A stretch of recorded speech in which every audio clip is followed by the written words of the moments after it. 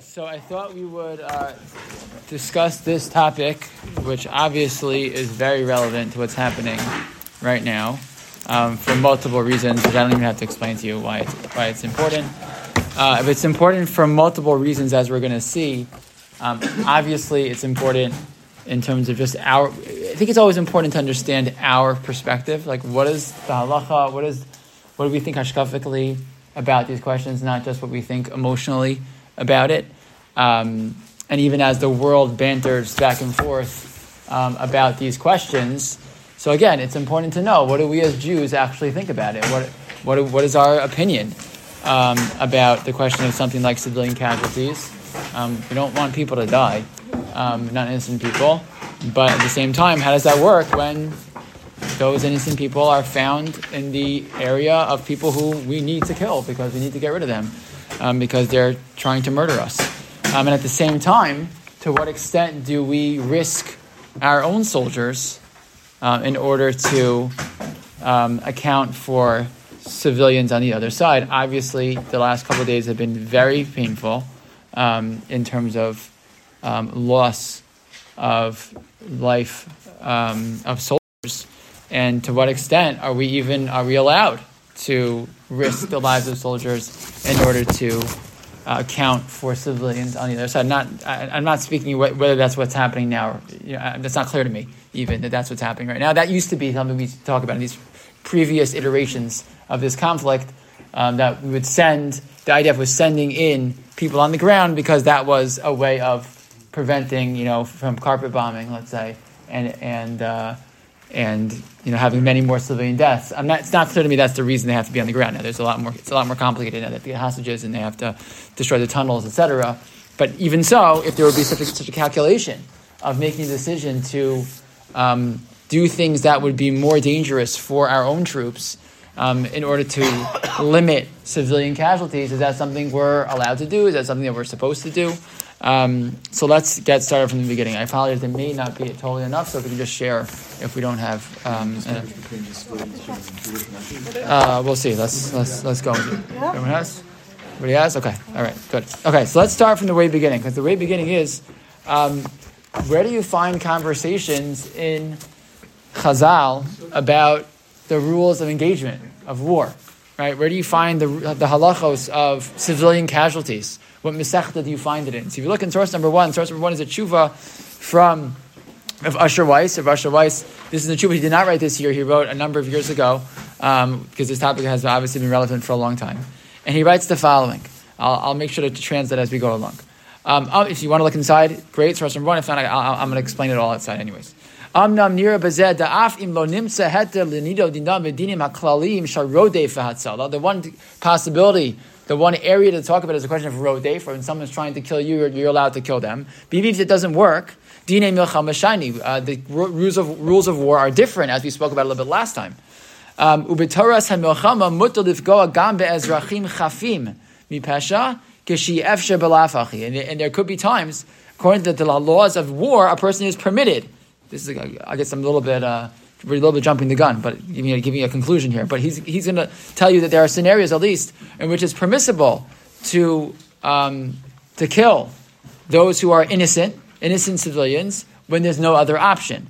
Amnam, however, halacha zu lo matzinu b'divrei Gemara v'aposkim. You don't find this halacha anywhere in the Gemara or in the Acharonim. Why not? El b'Tanach uv'Mefarshav. It's found in Tanakh. And why is that? From the time of the Churban Beis Hamikdash, 70 CE, hundreds of years before the Gemara was finished, or even began, right? Ubito Malchus Yisrael, there was no longer a Jewish kingdom. There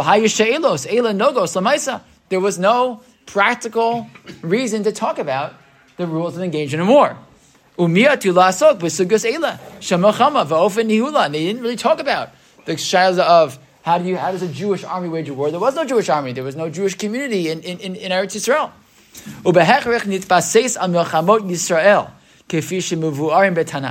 So where do you find questions of war in Judaism? The Jewish kingdom waging war in Tanakh.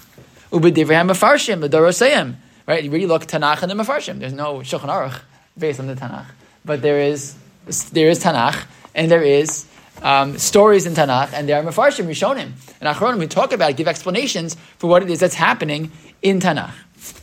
And he goes on to explain that there's a conversation, can we paskin halacha based on Agada, right? Some of the Gemaras that tell stories, can you paskin a shaila based on a story in the Gemara? So he says, that we usually say no. Nevertheless, he says that's true when the story is a story in the Gemara. But if the story is a story in the Tanakh, it's a different story. And in those cases, we are allowed to make decisions and make even psak halacha based on what happens in a story in Tanakh. So, if you want to look at an example of a story, and this won't be the only one, but in a story in Tanakh that talks about the question of civilian casualties when waging war, so the first place to look is the story of Dinah.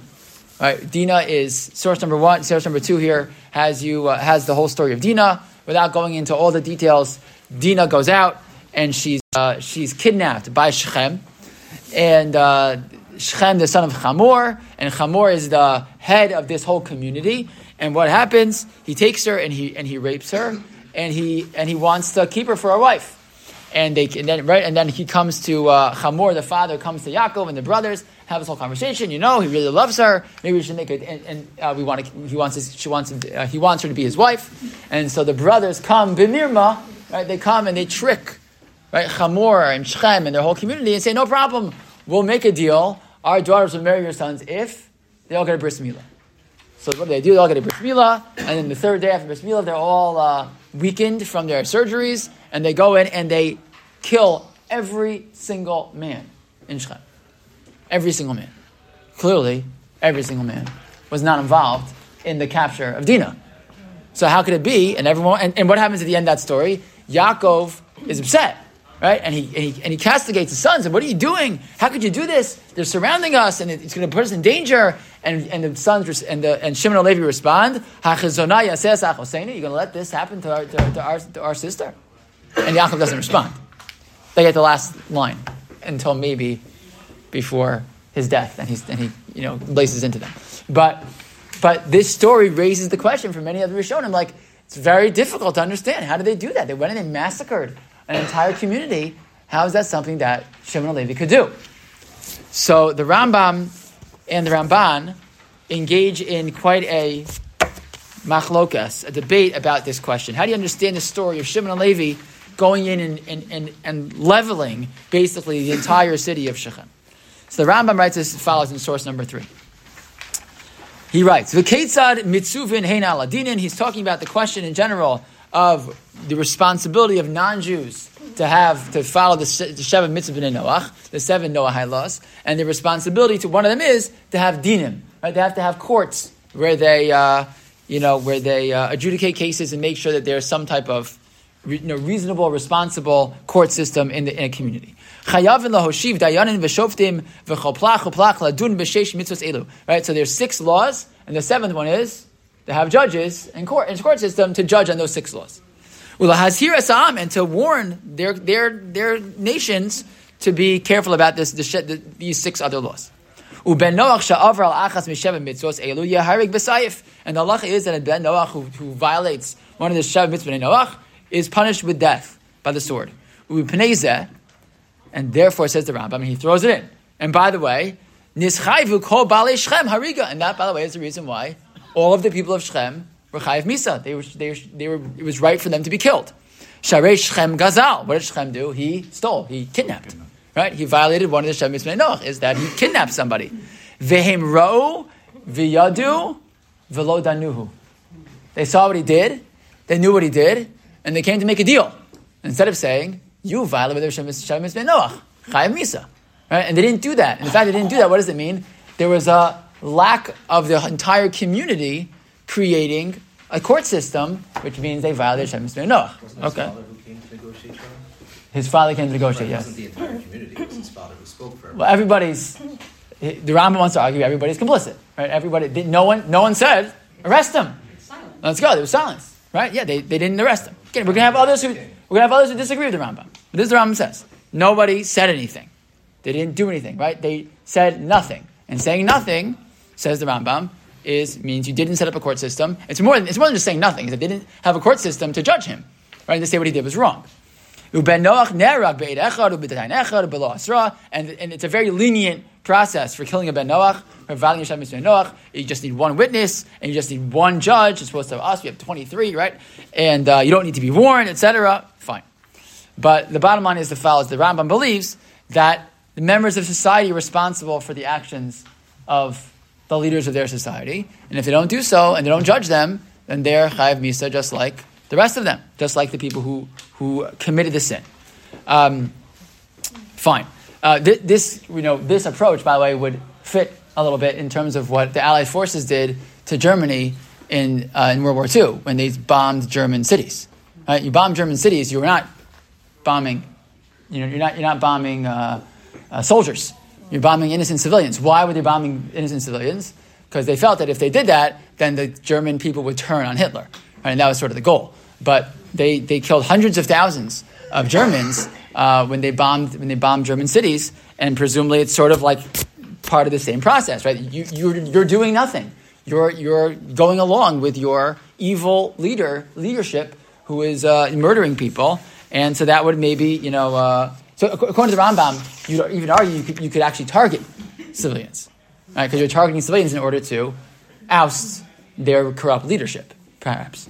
Some would argue Hamas was elected, right? Elected the heads of Gaza. What kind of election that was, we can't say. But okay, you can make such an argument. Fine. The Ramban, however, does not agree with the Rambam. The Ramban writes as follows in source number 4. The first paragraph, he basically asks the question, how did this happen? How did they do this? And he quotes the Rambam, and then he writes in the second paragraph, where it's bolded, Ve'ein dvarim halalo nechonim be'inai. These things do not make sense to me. I don't believe this. This is the right pshat. The reason they were able to do so is because, like the Rambam says, because they didn't set up court system. Shimkein hayakav avinu chayav lios kodem v'zocha b'misasam. Who's the one who played this out? It's Shimon and Levi, right? And Yaakov Avinu does not, right? He should have been first in line.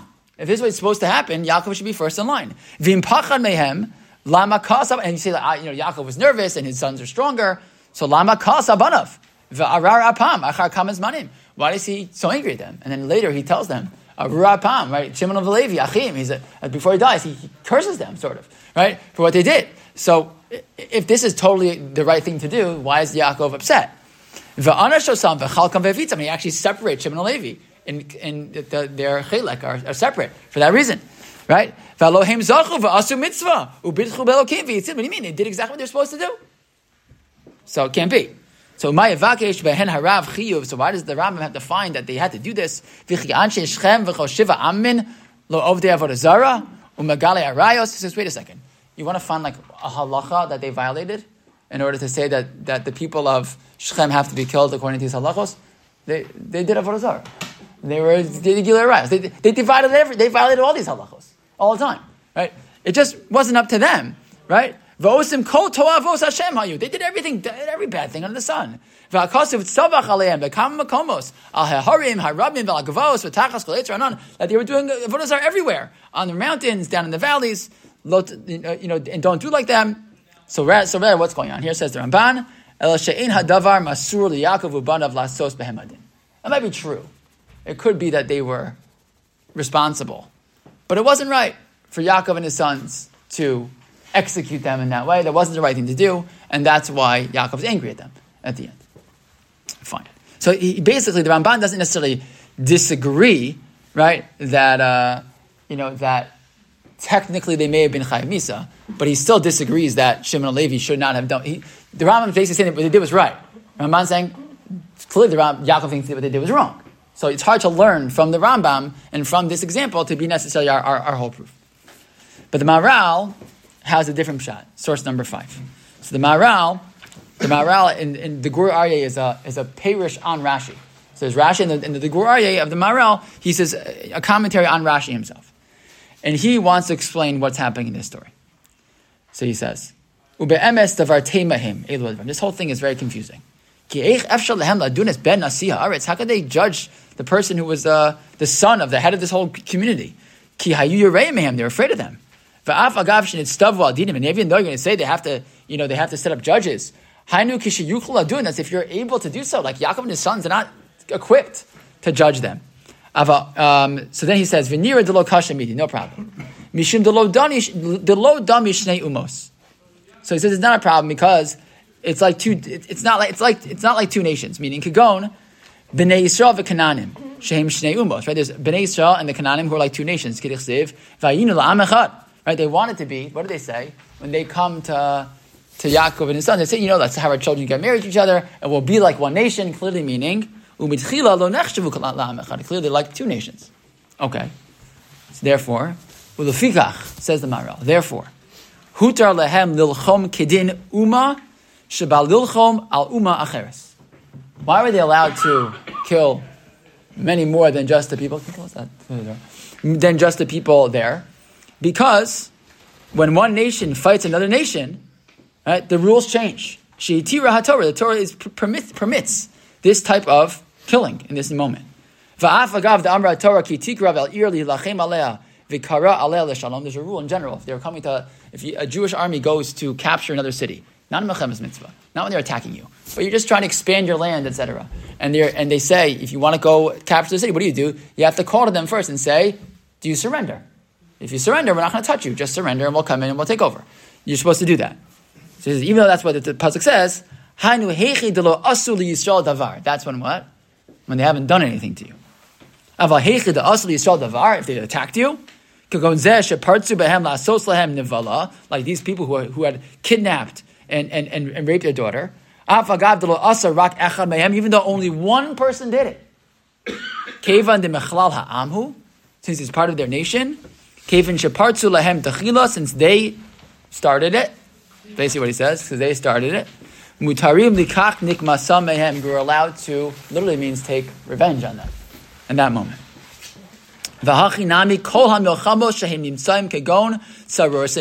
other cases also, right? When Midian attacks the Jews, same thing. Hashem says, go get them. And they're allowed to get all of them. Even though there are many people in that nation who didn't do anything to us. We don't make that distinction. They're part of a nation that harmed us. So Maharal says, this is the rules of war.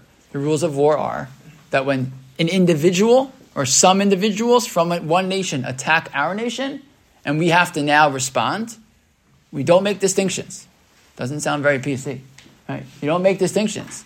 And you go and you attack, and even if that means those who are innocent end up getting hurt or end up getting killed, that's how war works. And that's what the Gur Aryeh wants to argue. That's what the Maharal wants to argue.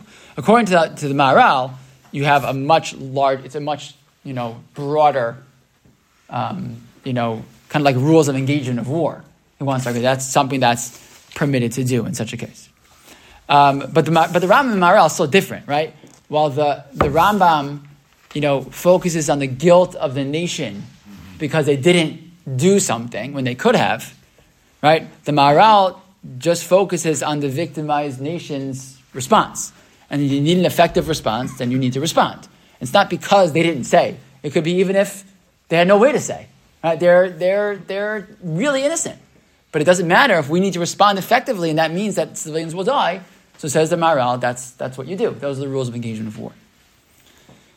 So take a look now at the continuation of the Minchas Asher. This is Rav Asher Weiss, a continuation of the same piece that we quoted before. And he writes as follows: B'milchama bein shtei umot.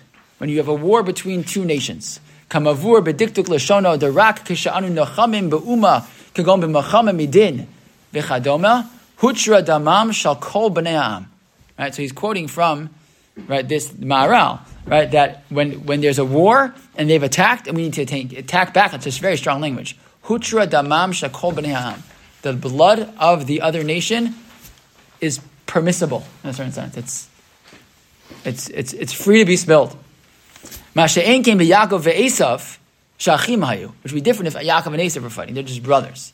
Ela sha'asu ba'la'arog es Yaakov ve'kevan shalom yochemes amimin yesh kan lo hutru damam sha'chafchim be'pesha. He wants to argue when it comes to Yaakov and Esav, that'd be different. They're not two nations.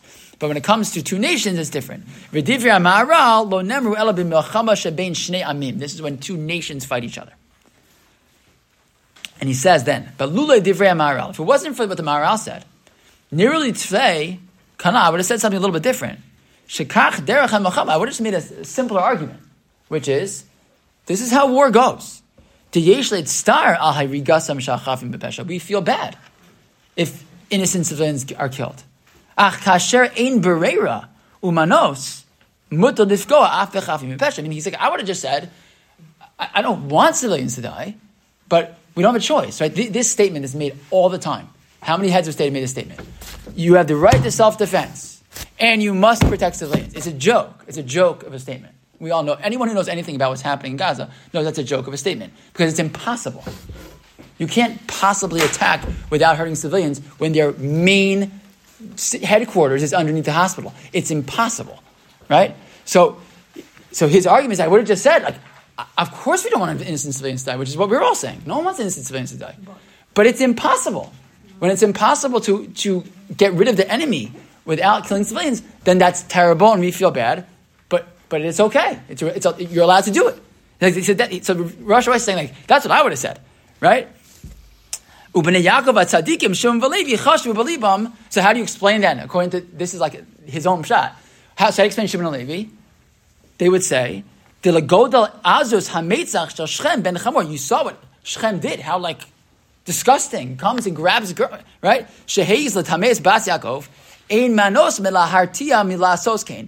Meaning, what were they arguing? If we don't kill all of them, what's going to happen? Then they'll come back at us, right? So they go ahead and they killed them, not because it's fine, just get rid of all of them. No, because that's part of the self-defense, right? Same reason that even other civilized countries are saying you kill every member of Hamas, because if you don't, they're just going to build their munitions again and come back, right? So he killed all the men for that reason.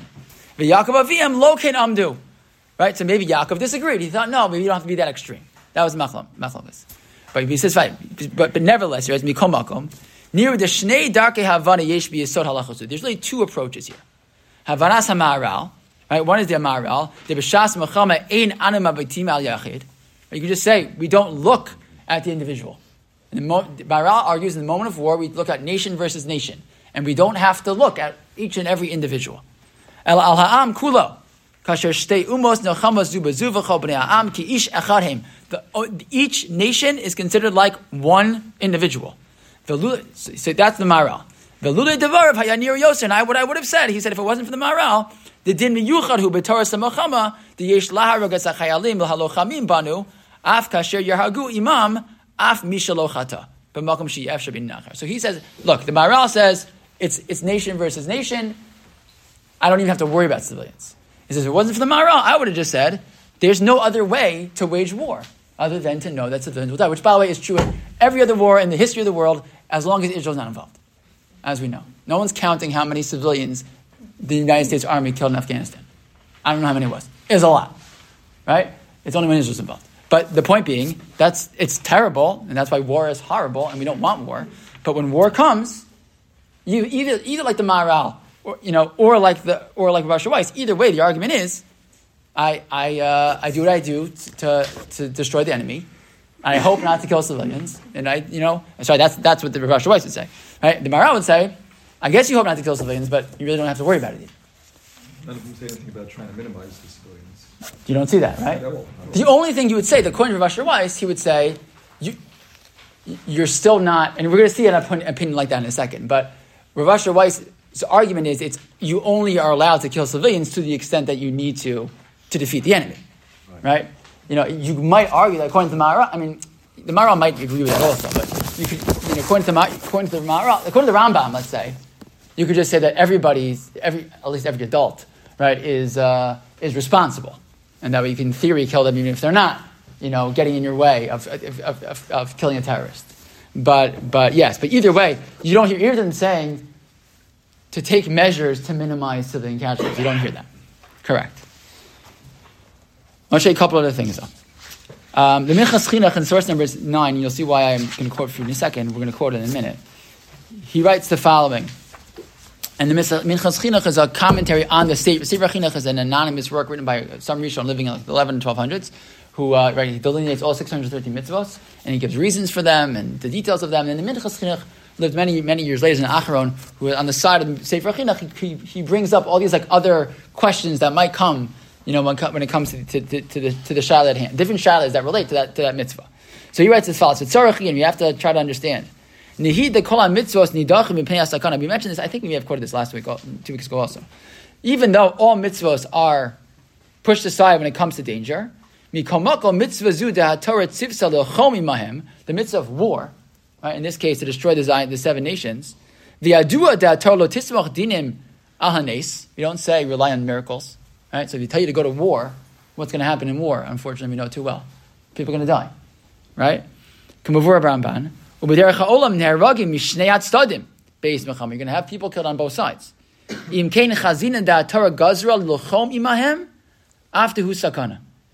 see that the Torah is telling us that a soldier has to go to war even though he's putting his life in his hands. Right? You have to go and try to kill the other nation, the other person, even though it's going to be dangerous for you. So we're going to talk about that in a second as we move along. But I want to show you another interesting example. We know that David HaMelech didn't build the Beis HaMikdash. Why did David HaMelech not build the Beis HaMikdash? Hands were covered in blood. Hands were covered in blood. So that comes from a pasuk in Divrei Yamim, source number 10. Pasuk in Divrei Yamim says like this: Vayomer David lishlomo. David is telling Shlomo on his deathbed, B'ni, ani haya'im levaviv livnos bayis l'shem Hashem Elokai. I wanted to build the Beis HaMikdash. Vayhi alai dvar Hashem le'mor, but Hashem came to me, and He said, Dam larov shafachta. You have spilled a lot of blood. Umachamos gedolos asita. You've made great wars. Lo sivna bayis l'shmi. You can't build my house. Ki damim rabim shafachta arza lefana. You've spilled too much blood. It doesn't mean David did something wrong necessarily, right? But David was a great warrior. He killed a lot of people. So the Radak mentions something so interesting. Source number 11. So the Radak. 10. We're behind. Oh, sorry, 10? Yeah. I'm sorry. I keep on doing this. I apologize. Okay, source number 10. The Radak. My apologies. Dam larob shafachta. So he says, Zelo matzanu sha'amar lo Hashem. We never find the Navi or in Nevuah where Hashem actually says this to David HaMelech. David tells Shlomo that it was said to him, but he's the only one who reports it. We never find that Hashem tells this to David. Aval David Amar came belibo, but David said it about himself. It's a wild thing to say, because he tells Shlomo that he heard it from God. Because it's for this reason that Hashem didn't let me build the Beis HaMikdash. Oh, Nasan HaNavi Amarlo, or maybe Nasan HaNavi told him. And even though it's not written anywhere in Sefer Shmuel, right, because whenever you learn Sefer Shmuel, so you learn Divrei Yamim at the same time. It gives you like this, the stories balance themselves out.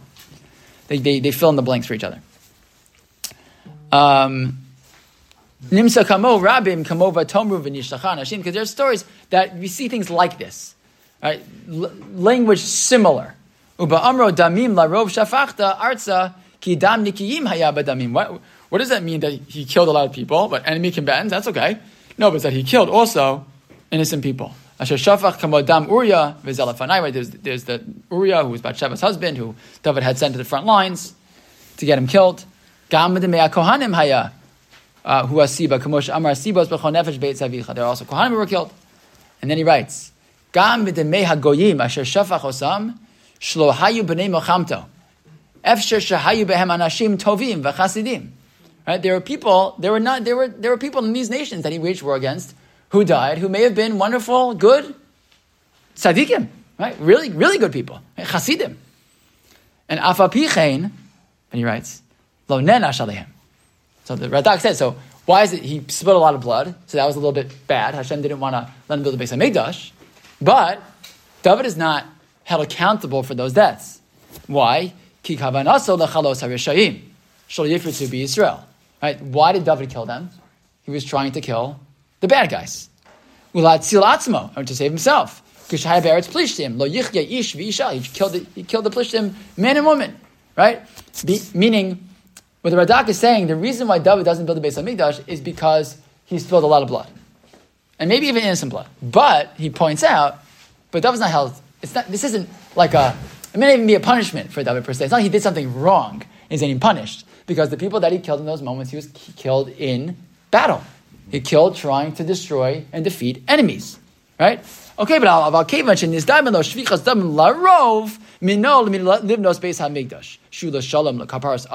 not.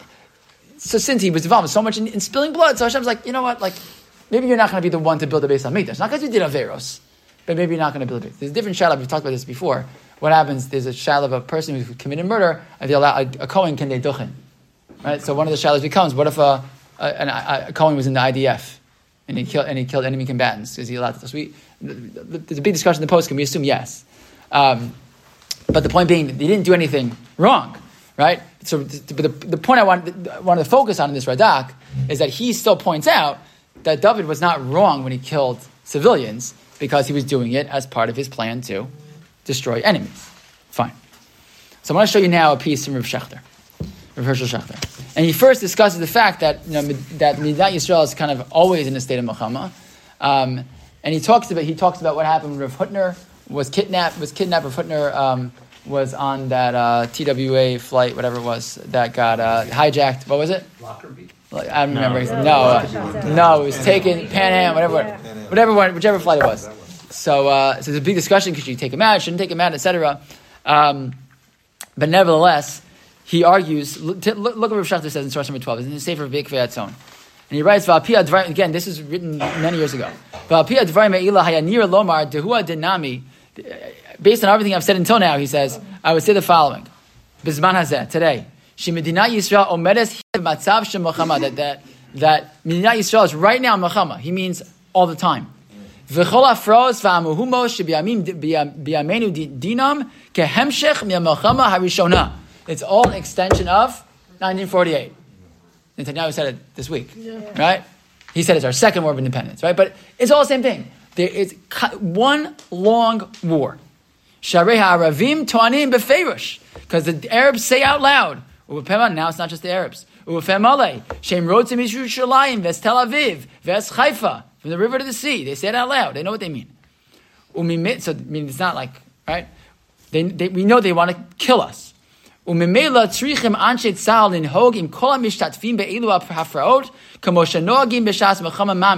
with everybody who's attacking you like it's mamish war. If they have to fire, right? They have to fire shots to kill, you do so. Sometimes it's hard to distinguish who's a terrorist. If you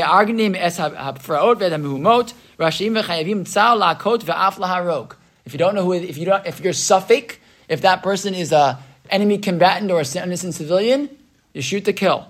Just like you would in war. Even those who are innocent civilians. Is he quoting from? That same Maharal. So, Rav Schachter is talking about even not during a war. He's talking any suspected terrorist may be permissible to kill at any time in the state of Israel, because it's constant state of warfare at all times. And I would argue also that since we're dealing with war, we don't worry about the lives of individuals, etc., just like we mentioned before. So, what he means in Minchas Chinuch, probably what he means is the following. We just said that Minchas Chinuch said that a person has to go to war even though you're putting your life in danger.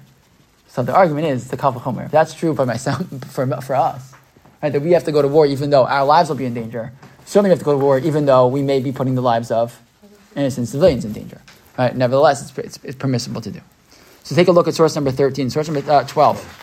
12 is from, Rabbi J. David Bleich, he has a sefer called Contemporary Halachic Problems. He has 5 volumes. It's a big, fat book. It's a very, you want to know something, it's probably in there. And he writes as follows. Again, this is an important statement if you know who Rabbi Bleich is, okay? Not only does one search in vain for a ruling prohibiting military activity likely to result in the death of civilians, but to this writer's knowledge, there exists no discussion in classical rabbinic sources that takes cognizance of the likelihood of causing civilian casualties in the course of hostilities legitimately undertaken as posing a halachic or moral problem. Meaning, Rabbi Bleich says, there is nowhere in the poskim where anybody discusses the question of civilian casualties. And if Rabbi Bleich tells you that, that means that it's true. Because he knows everything. I sometimes walk by Rabbi Bleich's office. He has like, I can't even tell you what it looks like in his office. Like, he has piles and piles and piles and piles of things, like all, but he just writes, because he's always writing all the time. But if Rabbi Bleich says it doesn't exist, then it doesn't exist. Right? It doesn't exist. There is no conversation. Okay. I want to skip, there's one, let's not skip. Let's read these last two sources. 13, 14, yeah? 13, 14? Okay. In Sefer Shmuel, Shaul gets to Amalek to go after Amalek. And what does he do? Vayomer Shaul HaKeni calls to the Canaan. Lechu suru redu mitoch Amaleki. Get out of here. Go south.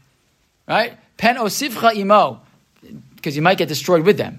Tells the Canaan to get out of the way. I'm about to kill the Amalekim.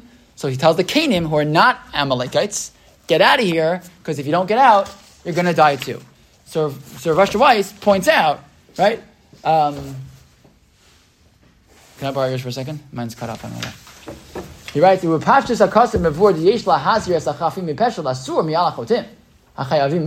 nevertheless, goes, it doesn't make sense to say at least you should tell them to leave. Right? Tell them to leave. You don't have to kill them. Right? Tell them to leave. And if they don't leave, then he's very sorry. Right? However, if you skip to where it says Amnam, midikto kalosha mashma da afas harazu amar shola keni lo meikar Torah samachami. That he didn't have to do that. Because if you pay attention to it, he didn't really have to do that.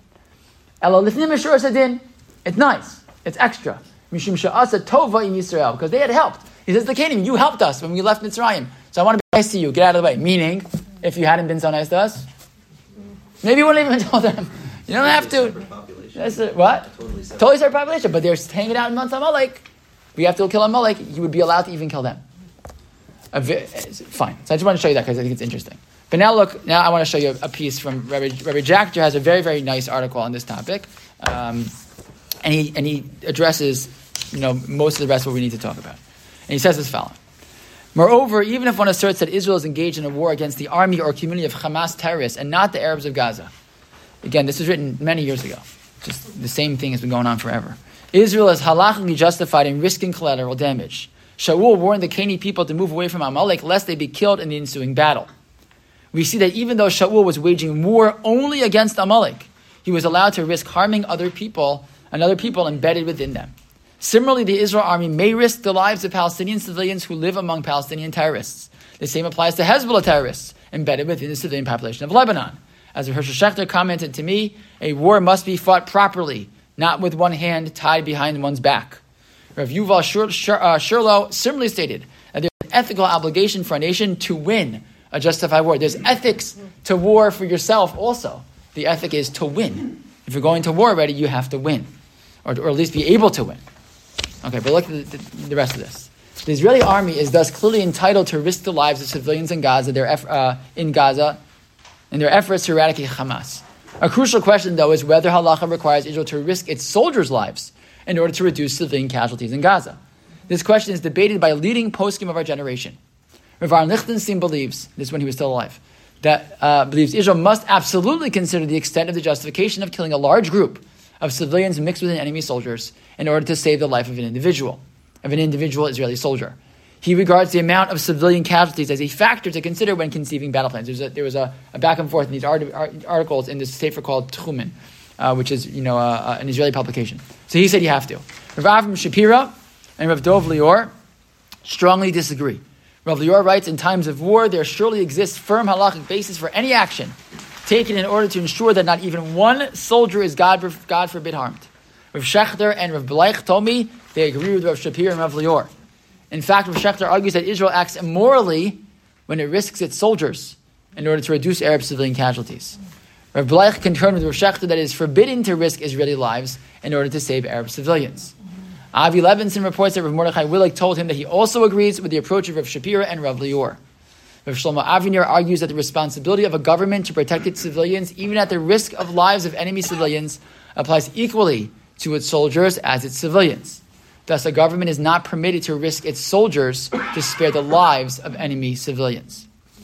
We should know that neither side in this debate cites an explicit source regarding this matter. Fascinating. Rather, it appears to be a question of halachic moral intuitions of great poskim. We cannot say that one side of this debate is more stringent or maintains a higher moral standard, because each side believes the opposing position is morally wrong. One could simply add that just as we cited from Rav Yisrael and Rav Bleich that there's no halachic source that takes cognizance of the likelihood of causing civilian casualties in the course of hostilities legitimately undertaken, so too there exists no classic halachic source requiring or even permitting risking Israeli soldiers to save Arab civilian lives. In the absence of explicit sources in either direction, the intuition of nearly all of rabbinic authorities does not accord with Lichtenstein. It's interesting. But now there's one last point here, which is very important. Rav Bleich cautions, though, that in certain situations it seems that Israel might be justified in risking soldiers' lives in order to spare Arab civilians, if it feels that causing Arab civilian casualties will later endanger Israeli lives as a result of unjustified international condemnations. One might add that if Israel fears that Arabs in neighboring countries will be incited by large-scale civilian casualties and pressure their leaders to wage war against Israel and therefore endanger Israeli lives, risking Israeli soldiers to save other Israeli lives might be permitted. Meaning, you're saving Arab civilians, what you're really doing, in theory, is saving Israeli civilians. Okay, I'll leave that to the politicians and the generals to decide that. We should stress that in these cases, risking Israeli soldiers may be justified, since that it will also save Israeli lives in the long run. Rabbi Akiva's famous dictum that chayecha kodem lechaye chavercha, your life comes first, is most applicable and relevant to this situation. The lives of Israel's soldiers enjoy precedence over the lives of enemy civilians. Rav Shalom Razer noted that this is similar to the criticism leveled by Yaakov Avinu at Shimon and Levi. He did not criticize the morality of their actions, but rather, what does he say? He notes the pragmatic consequences of killing of Shechem. We're a tiny people, and now the nations of Canaan will gather and massacre us. Similarly, Israel is justified in risking their soldiers' lives if the leadership's intuition probably is not only to spare enemy civilians, but also to avoid an escalation of Gazan war into an all-out war with its Arab neighbors. This was written before this current conflict. But the point being, the bottom line is, you don't find anywhere in the halachic literature that you are expected to put your own people in danger in order to spare civilian casualties. It doesn't mean we should be happy with civilian casualties. We don't want them. We're not interested in that, and we say that over and over again, and it's true. We're not interested. We tell the king to get out of there. We tell them to leave. We do all of that. But at the end of the day, if whether on their own or because Hamas is not allowing them to leave, they're still there. The sadness, the tragedy of women and children being murdered is terrible. But it doesn't mean that we therefore put our civilians and our soldiers in danger. And that seems to be, most shiurim don't come up with such a clear psak. This one's pretty clear. And it's important to know that. It's important to know. We should know what the halacha says. Again, what the army is going to do, they're going to do based on what they think is right and what they think works. I don't know what they're asking shaylas. But what they're clearly doing right now is saying, we need to get rid of the terrorists, and that's what they're going to do. Yeah. This is one important nuance, is that what they're also saying is that, like I said very clearly, defense movement, you have two choices. You're either going to die or you're going to surrender. Because it's not, our goal is to defeat them, it's not to kill all. Right, if all of Hamas would surrender, correct, we don't want to kill you. Surrender, release all the hostages, give up their weapons and so on. But we do it. Israel should take it. As we always say. Not kill them for vengeance. Right, we're correct. Win this. It's not a vengeance. No, it's a very good point. Correct. It's about ending the enemy. It's about ending the enemy. So, but it's important to know. We should know what we believe. We should know what we stand for, and Be'ez Hashem, we should be successful in defeating the enemy. Okay.